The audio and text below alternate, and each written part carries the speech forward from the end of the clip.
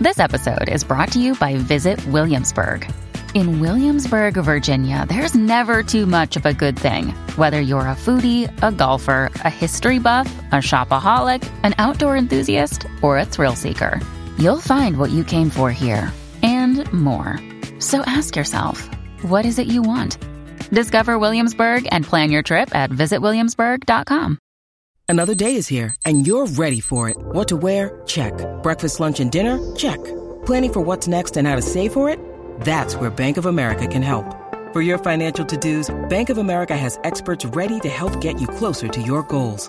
Get started at one of our local financial centers or 24/7 in our mobile banking app. Find a location near you at bankofamerica.com/talktous. What would you like the power to do? Mobile banking requires downloading the app and is only available for select devices. Message and data rates may apply. Bank of America N.A., member FDIC. When you need mealtime inspiration, it's worth shopping Kroger, where you'll find over 30,000 mouth-watering choices that excite your inner foodie. And no matter what tasty choice you make, you'll enjoy our everyday low prices, plus extra ways to save, like digital coupons worth over $600 each week. You can also save up to $1 off per gallon at the pump with fuel points. More savings and more inspiring flavors make shopping Kroger worth it every time. Kroger, fresh for everyone. Fuel restrictions apply. The Slate Audio Book Club is brought to you by Audible.com, a leading provider of spoken audio information and entertainment. Listen to audiobooks whenever and wherever you want. Get a free book when you sign up for a 30-day free trial at audiblepodcast.com/slateabc. Hello, and welcome to the Slate Audio Book Club. I'm David Haglund, editor at Slate, and I'm here with Megan O'Rourke. Hello, Megan. Hi, David. And Emily Bazelon. Hello, Emily. Hey, David. Hey, Megan. And we're going to be talking about Ender's Game, the sci-fi classic, I think is maybe not too strong a word, first published in 1985. As always, on the Audiobook Club, we're going to be talking about the plot in detail, so you should read the book first. And that's especially true, I think, with this edition of the Slate Audiobook Club, because Ender's Game is a book heavy on plot. There are even some twists near the end, so go read it. Fortunately, I think, given the book's popularity, a lot of our listeners probably already have read it. I thought maybe we could start our conversation by finding out which of us had read it before. This is a book that's at least partly targeted to young people. I had it recommended to me before a couple of times, but had never read it until a couple of weeks ago. What about you guys? Megan? I think I read it in high school. I can't quite remember when I read it, but it would have been not that long after the book came out, probably in the early 90s. And it was really different reading it this time, which I'm sure we'll get into. But I remember reading it just in like kind of one big gulp and really being horrified and very moved by the end, which didn't strike me as powerfully this time. Right. Yeah. But so you did like it as a teenager? I did like it as a teenager. And did you read other books sort of roughly in this category, other sci-fi books? I did read a lot of sci-fi, more fantasy probably, but no, I did read a lot of sci-fi, and my brother and I both did, and I think my brother actually read this first and said, oh, you have to read this. What about you, Emily? I didn't read it as a child. I don't even think I've really heard about it until a couple of years ago when my kids read it.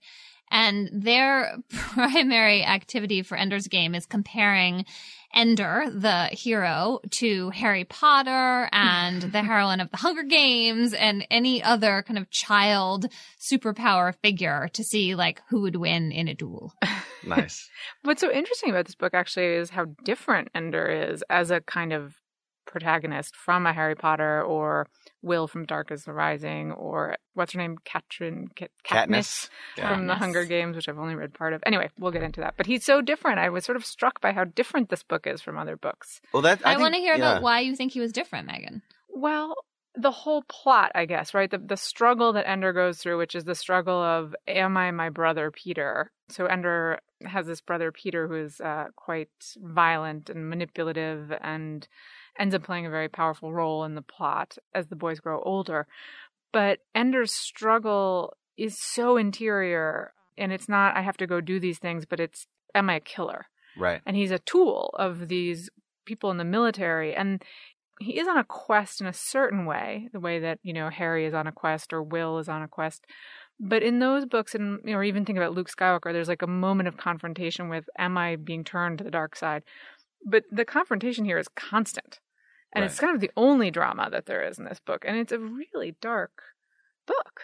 Yeah, let's lay out some of the plot, because I Yeah. agree, and I think that's one of the most interesting things, maybe the most interesting thing about the book is that sort of strange darkness that it has. So Ender, when we begin, he's, 7 or 8 years old? Even younger. littler. I think he's really 5. little in the beginning. the I very- think he's okay. not quite 6, or even maybe younger. And we know he's being monitored. He has this thing in his neck or in his back or something that so It's a chip, David. yeah, actually, okay, wait, we should get into some of the prescience of this book Yeah. too. But first, so he's being monitored in some way by these authorities whose voices we hear at the beginning of most chapters, and we don't always know who's speaking, but they're watching him to see whether he's talented enough to then go to this training school, this military school, because human beings are in a war against this other race, which are called the buggers. Which Unfortunately. yeah. That word choice. I kept calling them boogers, and my kids kept correcting me. But even buggers is not that much better. What's I up would with say that? I would say it's distinctly worse, because if you've followed the controversy at all surrounding the movie, which is coming out November 1st, and which we should acknowledge Right. is really the reason we're doing this now.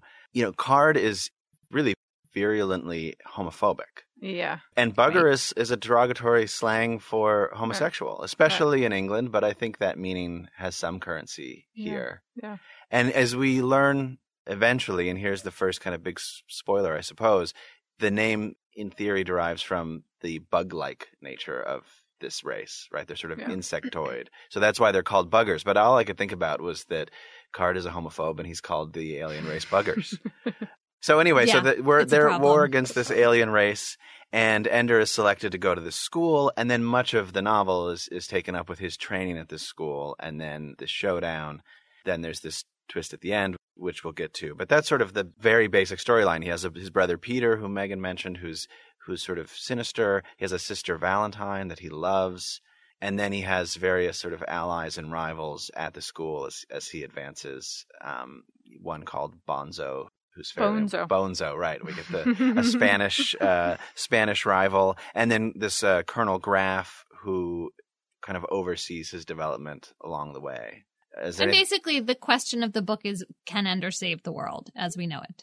And can he do so without losing himself, right? I think that the two go hand in hand. And the other thing that we should say about the structure of the book is that, as you were saying, David, we're watching Ender be schooled in this kind of military camp where all the most talented, children, I guess they're militarily talented. We're not sure what the criteria for talent here is, but are kind of plucked off Earth and taken away to some place where they train.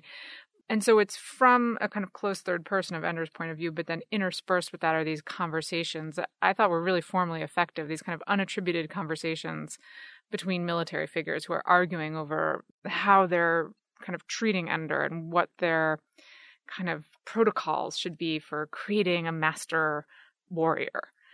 So I have only read the first Harry Potter book. What?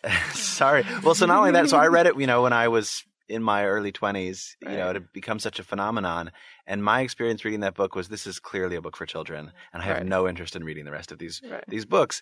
And I think Ender's Game is also probably most gripping a read for someone in their early teens or, say. But it was way more interesting to me. And a lot of it was the fact that you never really get a strong handle on whether the manipulation that is going on, that Ender is experiencing, is morally justified. Yeah. And he doesn't feel ever totally at peace with that. Yeah. Emily, did you feel that as well? I did. I mean, what blocked me from really loving this book is the quality of the writing. I'm sorry. I mean, there's just some incredibly wooden, clunky dialogue in here that I kept having to just wade my way through. I do think, though, that all of the elements you're both identifying make it a really pretty gripping and also, in a way, complex story. And that's what makes it kind of transcend its genre, right? So for me, it wasn't just the sometimes wooden prose, but also all of the battle scenes. There's so much of the book is Ender and his sort of buddies or enemies practicing battles, and you get very detailed descriptions of their strategies, and a lot of the book is taken up with that, and you pretty much know from early on that he's always going to win. And but it's how he wins, David, not if he's going to win. It's funny, I was talking with our colleague Forrest Wickman, who read this book when he was young, and he remembered those scenes as his favorite. I actually really love those. Yeah, my 10-year-old. Yes, me too. And my 10-year-old was super into them. Yeah. So I think that Card knows his audience there. I mean, I have to say, I found this book incredibly agonizing to read. And I don't know whether it was just that I blocked it out, but I don't remember being so agonized by the bleakness of this book's view of childhood. And actually, Emily, I kept thinking about you because so much of this book is actually about bullying. You know, and it's about violence that kids commit onto others. So there's this kind of morally ambiguous, you know, quote unquote violence that you could say the military officers are doing to Ender by kind of thrusting him into this world and pushing him really past what he feels is he's capable of. But then there's this actually quite concrete violence of, which seems like one of the things that Card is primarily interested in here, is the violence of humans toward one another and children toward one another. And the buggers end up being in a kind of important vehicle for exploring that violence in different ways, which we can talk about. But Ender ends up making friends, but he, you know, kills several boys, right? I mean, we're going to give away things here, right? And and we should say he doesn't realize that he's actually killed these kids until later in the book. Right. And I mean, he kind of knows and kind of doesn't, and he's horrified by it, but he's pushed into these scenarios where it's a kind of dog-eat-dog. This is literally not literally, but it is a dog-eat-dog world.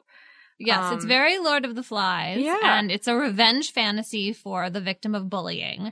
And then the other thing that really struck me is when he first arrives at the school, the adults set him up to be bullied by making it clear that he is the special anointed one. And he realizes he's being set up, but is stuck with the consequences. And that was actually like quite an amazing depiction of how adults sometimes create these inequities between children, which the kids then act out violently. I think that's what makes the book work, is that Card does a really good job of giving you how little and childlike Ender is in certain ways, but then his kind of supernatural awareness and, you know, sophistication as a battle commander. There are moments where you're like, this kid is not 8 years old. Like, there's certain dialogue where you're like, how could he? But then that's part of the fantasy here, right? But that, to me, was one of the really interesting things about this book. It's a very philosophical book, or trying to be. Yeah, and it has a complicated view of the hero's role, possibly as opposed to Harry Potter and the Hunger Games, which, like I said, I don't really know those books. But, you know, he's being cordoned off in a way by the people training him. They set him apart so that he can become this hero, knowing that he needs to be a solitary person. And that seems to me different from, you know, what you expect from a young adult book, say. This idea that being a hero is a complicated and unpleasant fate, really. I would say that the parallel to the Hunger Games was really strong. I kept thinking about it. Katniss Everdeen, who's the main character in that book, she has one real solid friend, and then she has her kind of ambivalent relationship with Peta, I think I'm saying that right, who's the other kind of main male figure in the book. But she's pretty solitary.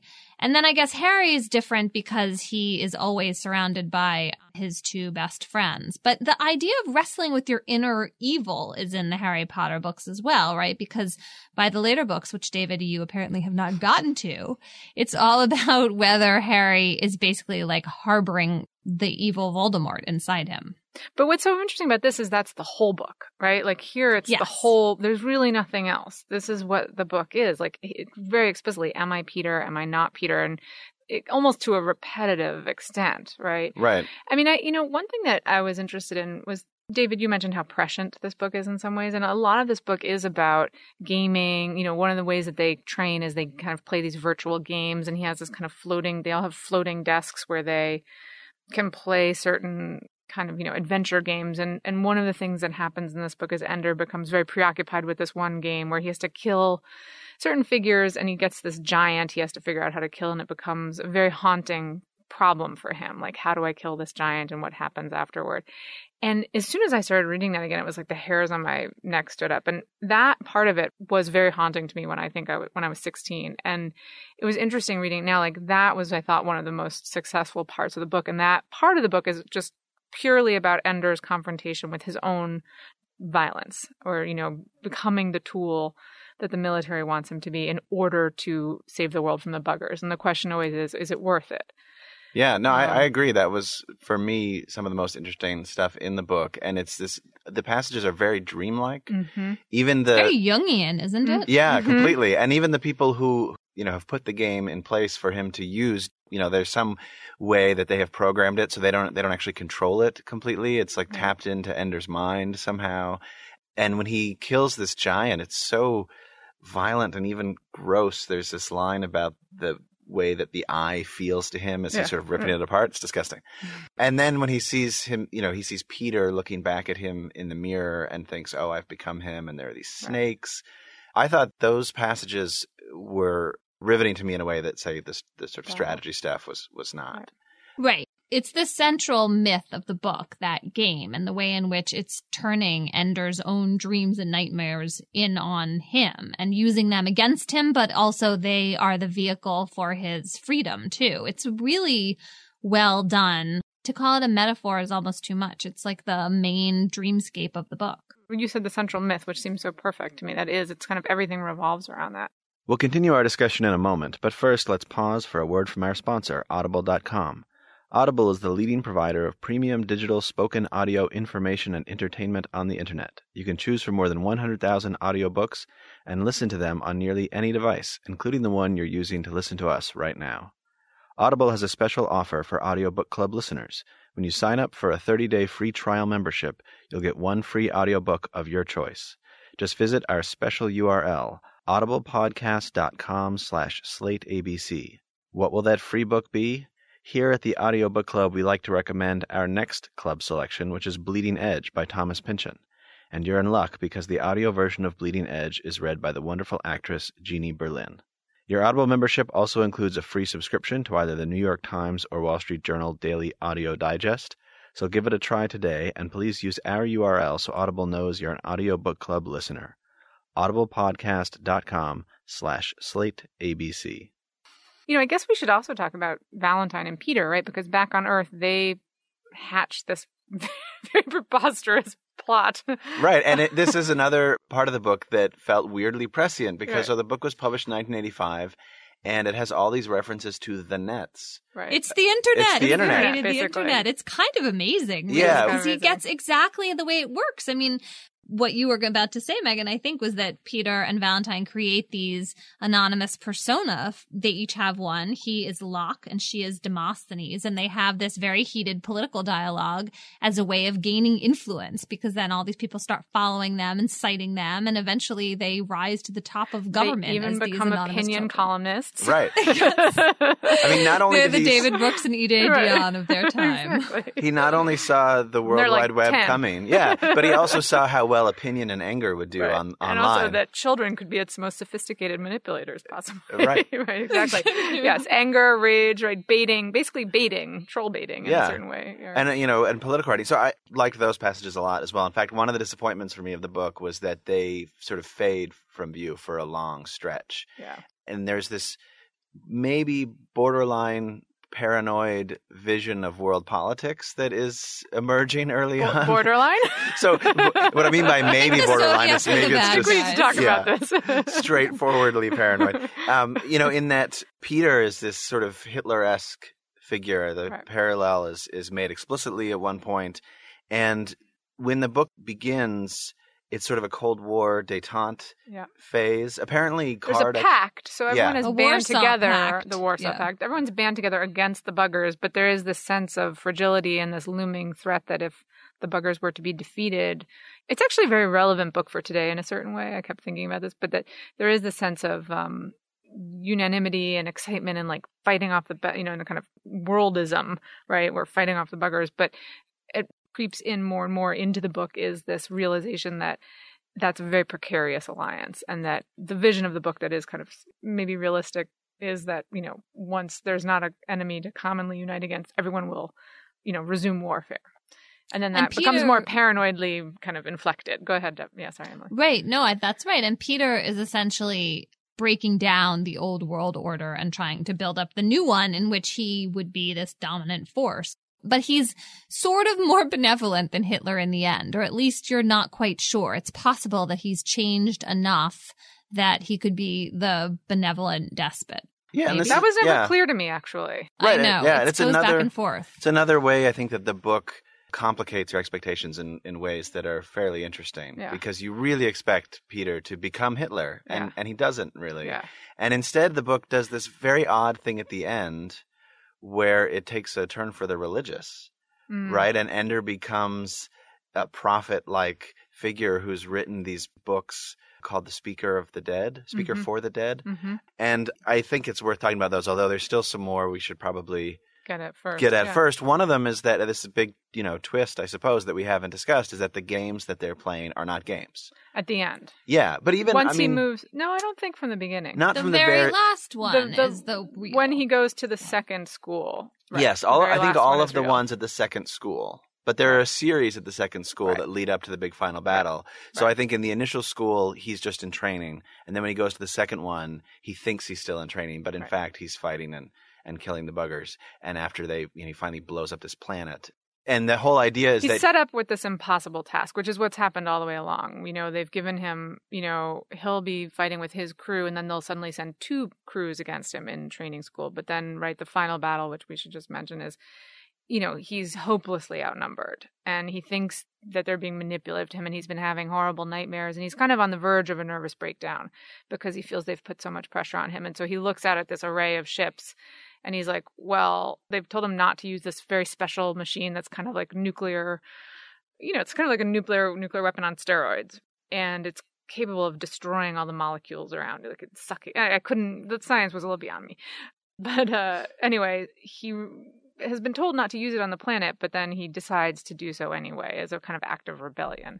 And it turns out to be a real planet that he destroys full of real people. right, and But But he needed yeah. to do that in order to save to win. humanity. Yeah, and part of the idea being that there are a few things here. One, that he would only have made that decision if he thought he was playing a game, Right. which made me think of drone warfare and the fact that simulations now are closer and closer to what actual warfare is. But also that they needed to find a child who could empathize with the buggers so that he could think like them, but then was still willing to kill them off, not realizing that he was actually killing them all off. So it's this very, sort of murky moral situation that the book sets up. And that's partly why afterwards Ender is still tortured by what he's done. He doesn't actually feel good about the fact that he saved humanity. Instead, he feels really bad that he killed billions of these insect-like creatures. On the other hand, because they're insect-like creatures, our own empathy for them sort of only extends so far. Right. Especially Oh, you 'cause- think? I felt like toward the end we were supposed to understand that they were actually this kind and gentle race that had only accidentally decimated the human population, and his whole future as a prophet will be to try to bring their good word and to somehow resurrect their species, because he's like carrying the last egg, right? Right. No, exactly. I think you are meant to ultimately realize that. It's funny, when I read it the first time, I was horrified by that, revelation, like really horrified. And this time I wasn't so much. And I just thought, wow, is that the cynicism of aging, or is or is that because I went through those emotions once before? But there is something very funny about the end, because we have this climactic moment and realization, and then the book has to go on for a little bit in order not to end in that place. But the whole last chapter or two feels very fable-like, right? I mean, there's a sort of remove. Yeah, it shifts into a whole different mode. So yeah. if you think about how much detail there is in those battle scenes where he's describing the movement of their hands and legs and the, little nooks and crannies of this room where they're training. And then I think similarly with the video game, sort of fairy tale-like descriptions of the giant and, the cave at the end of the world and all of that. That's also in a different register. And then the ending is definitely in a different register, where years pass in a sentence. Mm-hmm. And, it's this kind of he says that this text that Ender writes becomes a religion. And, but, all of these things happen very, very quickly. And it does feel like a fable. But it is also clearly somehow essential to Card's view of this book, I think. Oh, absolutely. But Ender, I think, can't grow up, really, not as a full-fledged three-dimensional character, if he is that earlier. And so the only way to have him be adult is to essentially turn into this weird, at 40,000 feet kind of writing, which, you're absolutely right, David, is very different from most of the book. Yeah. I mean, I think it's important, just going back to what we were just saying about Peter and how he never quite becomes Hitler, I've understood the reason that he never becomes Hitler is that Ender doesn't go back to Earth after this climactic battle scene. And so, I mean, this is another way that this book feels very different from Harry Potter or these other, or The Dark is Rising, right? Which is that, especially because this book was initially intended to be just a solo story. It wasn't going to have sequels, which now it has lots of. But, you know, in those other kinds of stories, when you come to the culminating moment in the final volume, there's real restoration of order, which there ultimately is of a kind here, but it's a very bittersweet restoration because Ender does this, he becomes a hero, but it's deemed too dangerous for him to go back to Earth because he would become a pawn of Peter, who now has total control, and the Warsaw Pact is breaking apart and whatever. He's named himself, what is it called? The hegemon? Yeah. It's all a little allegorical. Anyway, he can't go home, and he's sort of trapped in this depressing way station out in space, which was actually created by the buggers. And he's sort of depressed. And then finally what happens is Valentine comes to him and they go off and they settle a colony. And that's where he finds the last egg of the buggers and becomes a prophet. But it's it's not that clean, tidy restoration of order. You know, not that you find a tidy restoration of order in these other books. Obviously in Harry Potter, there's a lot of terrible deaths and all of that. But there's a little more optimism in these books. This is a darker philosophical imperative, I think. Yeah, I mean, I was thinking about it in relation to his Dark Materials, the Philip Pullman trilogy, which also, triple spoiler alert, ends with the two main children protagonists going back to their separate worlds. And so order has been restored, I think, but they cannot be together, even though clearly they should be. And it's a different kind of disjuncture, but it also has a really tragic feeling to it. That's interesting. Different philosophically, but similar feeling of rupture. That's another book that has been recommended to me more than once that I haven't read. Oh my God, you are those are like amazing. A delinquent. I can't believe that we are having this conversation with you and you turn out to have only read grown-up literature. I'm going to put together a reading list for you, David. I was not, to be honest, a confession, I was not a big reader of books when I was a kid. You just need to have your own kids. Not that I mean to be pushing that on you generally, but when you do, you have lots of treats in store for you. Yeah. Well, I will draw you up a list. The one thing I know about Pullman is that he's rather famously an atheist, right? And that he had in his mind when he wrote those books that he was doing something different than, say, C.S. Lewis when he wrote the Narnia books. Right. Or Tolkien. But Pullman's big complaint really is established religion as opposed to – I think there's a lot of actually God and faith in those books that is allowed to shine through. He's super against establishment and institutions. Yeah, exactly. Well, so I was reading Ender's Game – partly with an eye toward anything that seems vaguely Mormon, because I grew up Mormon, and this was the one thing I knew about Card going in. He, in fact, wrote a straight-up sci-fi version of the Book of Mormon at one point. And I forget, no way. I forget what that one is called. So I was looking for... That's not like heretical? No, crazy. In fact, and by and large, many Mormons are fans of his. I mean, he definitely has a following. So is he practicing Mormon? Yes. Yeah. Okay. And quite conservative, right? So he's socially very conservative. Yeah, I mean, he's become pretty fringy in his politics. I mean, I referred to the paranoia before, but he's still, he writes political columns as well. And they're really out there. I kind of felt the fringiness in this book, right? Too, That's the thing. I was like, sort of waiting for the Peter stuff to emerge a little more fully, because it seemed like that's where it was going, was some kind of sort of horrible vision of the New World Order, and all of the ways people talk about Obama, on the far, far right, as this sort of wannabe messianic character who's actually the devil, essentially. I was waiting for that to happen in this book, and it didn't quite. Although there are a number of other things. I mean, Ender is fairly Christ-like, as someone who is chosen to sacrifice himself on some level to save humanity. Yeah. He also is a bit Joseph Smith-like, in that Joseph Smith's first visions came when he was very young, and he was ultimately martyred. He's also a bit like the sort of initial protagonist of the Book of Mormon, is this man named Nephi, who has an evil older brother. I can't remember if he's older or younger, but he has an evil brother. That's actually really interesting. Yeah, and then that's probably a source for this. I kind of imagine, although it's also sort of Cain and Abel-ish. Right. But then Nephi kills this king called Laban, and it's for Mormons this kind of key moral parable, because he has to kill him for the good of his people, but murder is wrong. Oh, that's exactly it. Yeah. So there's okay, you're welcome back to the conversation. that's the sort of thing that I was looking for. So it's interesting that the book takes this religious turn at the end. Right. because that religion is sort of vaguely mystical and not, so much. Though very Christian in its original sense of kind of love beyond the self, right? I mean, I did feel like he kind of has these dream visions of the buggers speaking to him, and he, as you were saying, Emily, he sees the warmth of them and the gentleness of the race. They kind of accidentally tried to kill a lot of humans. That part's a little like fudged over. I was a little, and so then he basically becomes the speaker for the dead, right? I mean, he advocates and represents them. He writes some book. It's all a little unclear because it is at that 40,000 foot level, but or not unclear, but just vague, left gauzy. Unfilled out, gauzy. Yes. Yeah. Think of that gesture of empathizing completely with the other. Did seem kind of like some of Christ's original sermons, not exactly how Christianity as an institution has behaved, but the vision, right? The vision. I think that's right. The And I also visionary think quality. It matters too that Ender's being brought up before he goes off to military hell school. He's being brought up in the United States of America in which religion has been completely repressed. I mean, this really is a right-wing fantasy, like separation of church and state gone berserk.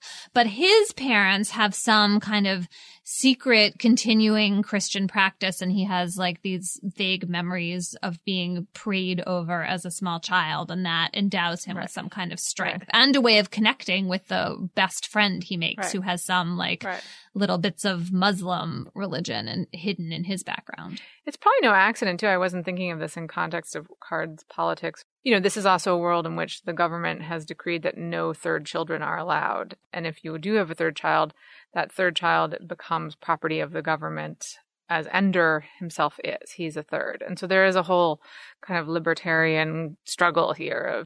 That's why Ender can be shipped off to this colony, because he's a third. He is the property of the government to do with as they wish. Yeah, and in fact, Emily, you mentioned the religiosity of his parents. We're told specifically that his father is Catholic and his mother is Mormon. And there you go. Yeah, but they have to practice it in secret. And it is absolutely this sort of right-wing vision that also probably owes something to our notions of, say, communist China, where there are restrictions on how many children you can have. Yeah, can we just say that Ender's parents are completely rotten? They terrible. Don't care that he leaves. They completely They're kind of withdraw. relieved.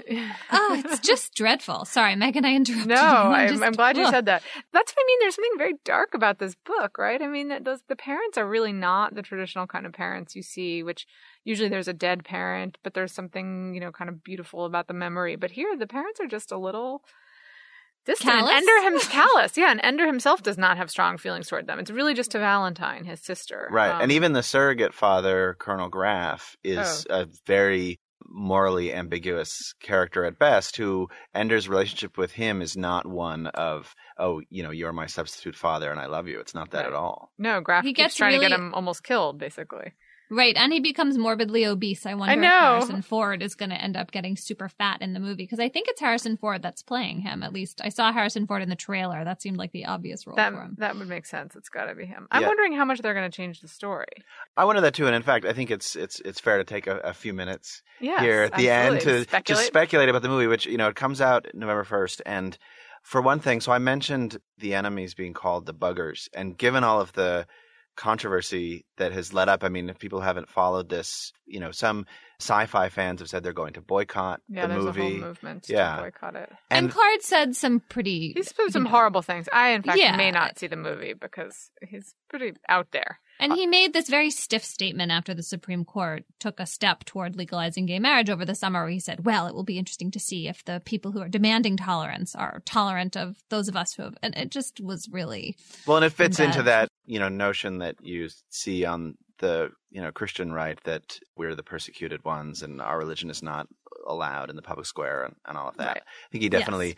fits in there on the political spectrum. But there's also one of the most awkward things for me about the book, besides the whole Buggers thing. Buggers problem. Besides the Buggers problem, is that the kids at the training school have this slang that they speak to each other at the school that is clearly modeled on black slang. Yeah. And it's so awkward. It's a very weird part of the book. And I really hope they don't keep that in the movie. I don't think you could publish this book. They're never going to have that in the movie. And I don't think you could publish this book today with that black slang. Yeah. They've got to change the slang. They've got to change the ending somehow, I think. I mean, in the sense that it will be more optimistic. It might be true to what happens, but there'll be a more optimistic vision of it, I would think. I don't think it's going to be as dark. Maybe there's a later book they can pull some other ending from. Well, and I suspect that they'll want to set it up for a possible sequel, right? In case the movie does well. And I haven't. Has either of you read any of the subsequent books? No. Simon, my 10-year-old, has read them all and claims that some of them are really boring and some of them he liked. The one he liked the best was actually a whole alternate story giving the history of one of the other kids at the school whose name might be Bean. Oh, Bean was a good character.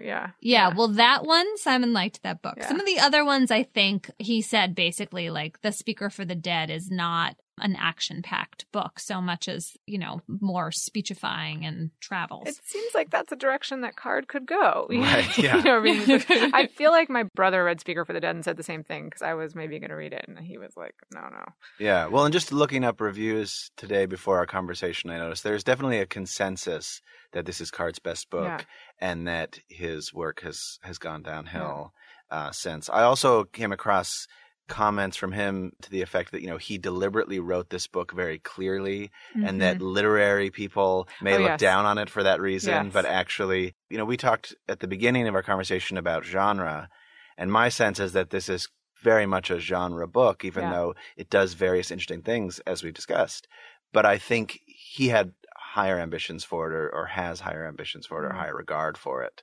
I don't think it lives up to that. It is allegorical for him in some way, right? And actually in the introduction to my edition, it was saying that it had begun as a short story he wrote when he was very, very young, which I had not known. And that then he kind of recapitulated it into this longer work. And it really does feel allegorical. I mean, there is something very kind of stark about it, right? I mean, there's not a lot of filler. Every scene it sort of has a point. Right. I mean, also, we talked about this earlier, but Megan, you were saying you thought it was really interesting that Ender was so prescient and in some ways seems like an adult in a child's body. And I know we're supposed to buy that because he's this super battle hero, but his emotional maturity at particular moments drove me crazy. Oh, because he's so young. Yeah, I just felt like totally. I didn't buy this at all. And interestingly, though, this did not bother my children. They felt like I was underselling Ender. And so in one sense, I wonder if that is sort of, again, Card understanding his audience and playing to the fantasy that you could have a child that would have all of this excellent judgment and wisdom as well as actual, battle skills. I think that is how children think of themselves. And it's like one of the ways they feel wounded by adults, right? But the adults don't see the wealth of their understanding and inner life. So I think that probably is one of the successful qualities of the book, even though this time reading it, I was like, right, I remembered him being 15, whereas in fact he's 8. Right. For most of it. Right. I kept thinking of, maybe it's all the discussion of Salinger lately, but I kept thinking of the Glass family. That the Wiggins were basically like the sci-fi Glass family. Yeah, they're all geniuses. Right. And they kind of know they are and they talk about it. So there's some suspension of something there, right? Can we spare a moment for Valentine and how insipid she is? It really drove me crazy. I mean, she's the only girl in the book, right? I mean, there's a sort of... There's Petra. Yeah, well, she barely is in the book, really, in the end. And she's broken. That's right. She's the only soldier who fails. It's really exactly. Terrific. The men work out, but the women break. Right. So we have Ender's rotten mother off stage, and then we have his beatific sister, who then, at least in Ender's eyes, betrays him by giving the powers that be some insight into him that allows them to control him. Then he forgives her. As another one, she doesn't seem real. She was way too perfect. It's utterly desexualized because then you're supposed to imagine in the fable part at the end that Ender and Valentine go off and live together forever as if like neither of them would ever want to have any romantic relationship. It's weird, right? Yeah. There is something very childlike about that, right? That even when they are adults at the end of the book, they still seem prepubescent. Right. Yes. And their love for each other is so intense that if you admitted any sexuality into it at all, it would become very uncomfortable. Right. No, exactly. Right. Exactly. She becomes close to Peter in a way that I never understood. I mean, do you think we're supposed to see that as a kind of meditation on ends justify the means? I mean, there was all this kind of political meditation happening in those sections, it seemed to me, right? That she becomes close to Peter and she becomes Demosthenes because Peter wants her to. And she basically writes these columns that say things she doesn't think. Because Peter has this larger evil and right-wing things, that her father agrees with. Right. And she's kind of horrified by that. But that's a really interesting part of the book where she could kind of come out even more. But yeah, I agree with you, Emily. There's not enough of her as a So real I hope character. some really strong actress plays her in the movie and redeems her, somehow It's, remakes her. Kinda Abigail doubt it. Breslin. Oh, Yeah. that's hopeful. I know. It's All Abigail right. Breslin. It's interesting. Yeah, then maybe they'll do better by her in the movie. I think they're going to be older, right, in the movie. I mean, if Abigail They're going to Breslin have to be. is a Valentine, I mean, they have to be older. It would be hard to watch a whole movie of a Ender is, 6-year-old and an 8-year-old. Yeah, Ender is Asa Butterfield, who's the kid Right. from Hugo. Oh, right. Oh. Who's pretty young. Yeah, he looks young. I have Yeah. no idea how old he actually is, but they But could so use some makeup Valentine, they're and- making into like a much older. Right, because she's the older sister. Right, so but she's not that much older than No. Ender. But here it seems like there'll be like a real difference between them. That's interesting. Anything else from this book that we haven't discussed that you guys want to? Would you guys recommend it to steal the Dan Kois ending question? I would recommend it to certain readers, but certainly not all. I don't in the end think it's a great book. I think it's an interesting book. It's a pretty fun read. I'm a fairly slow reader, so people who read as slowly as I do maybe won't enjoy it. But this is a book that some people could pick up and read in a day or two, I'm sure. Yeah, it was a fast read for me.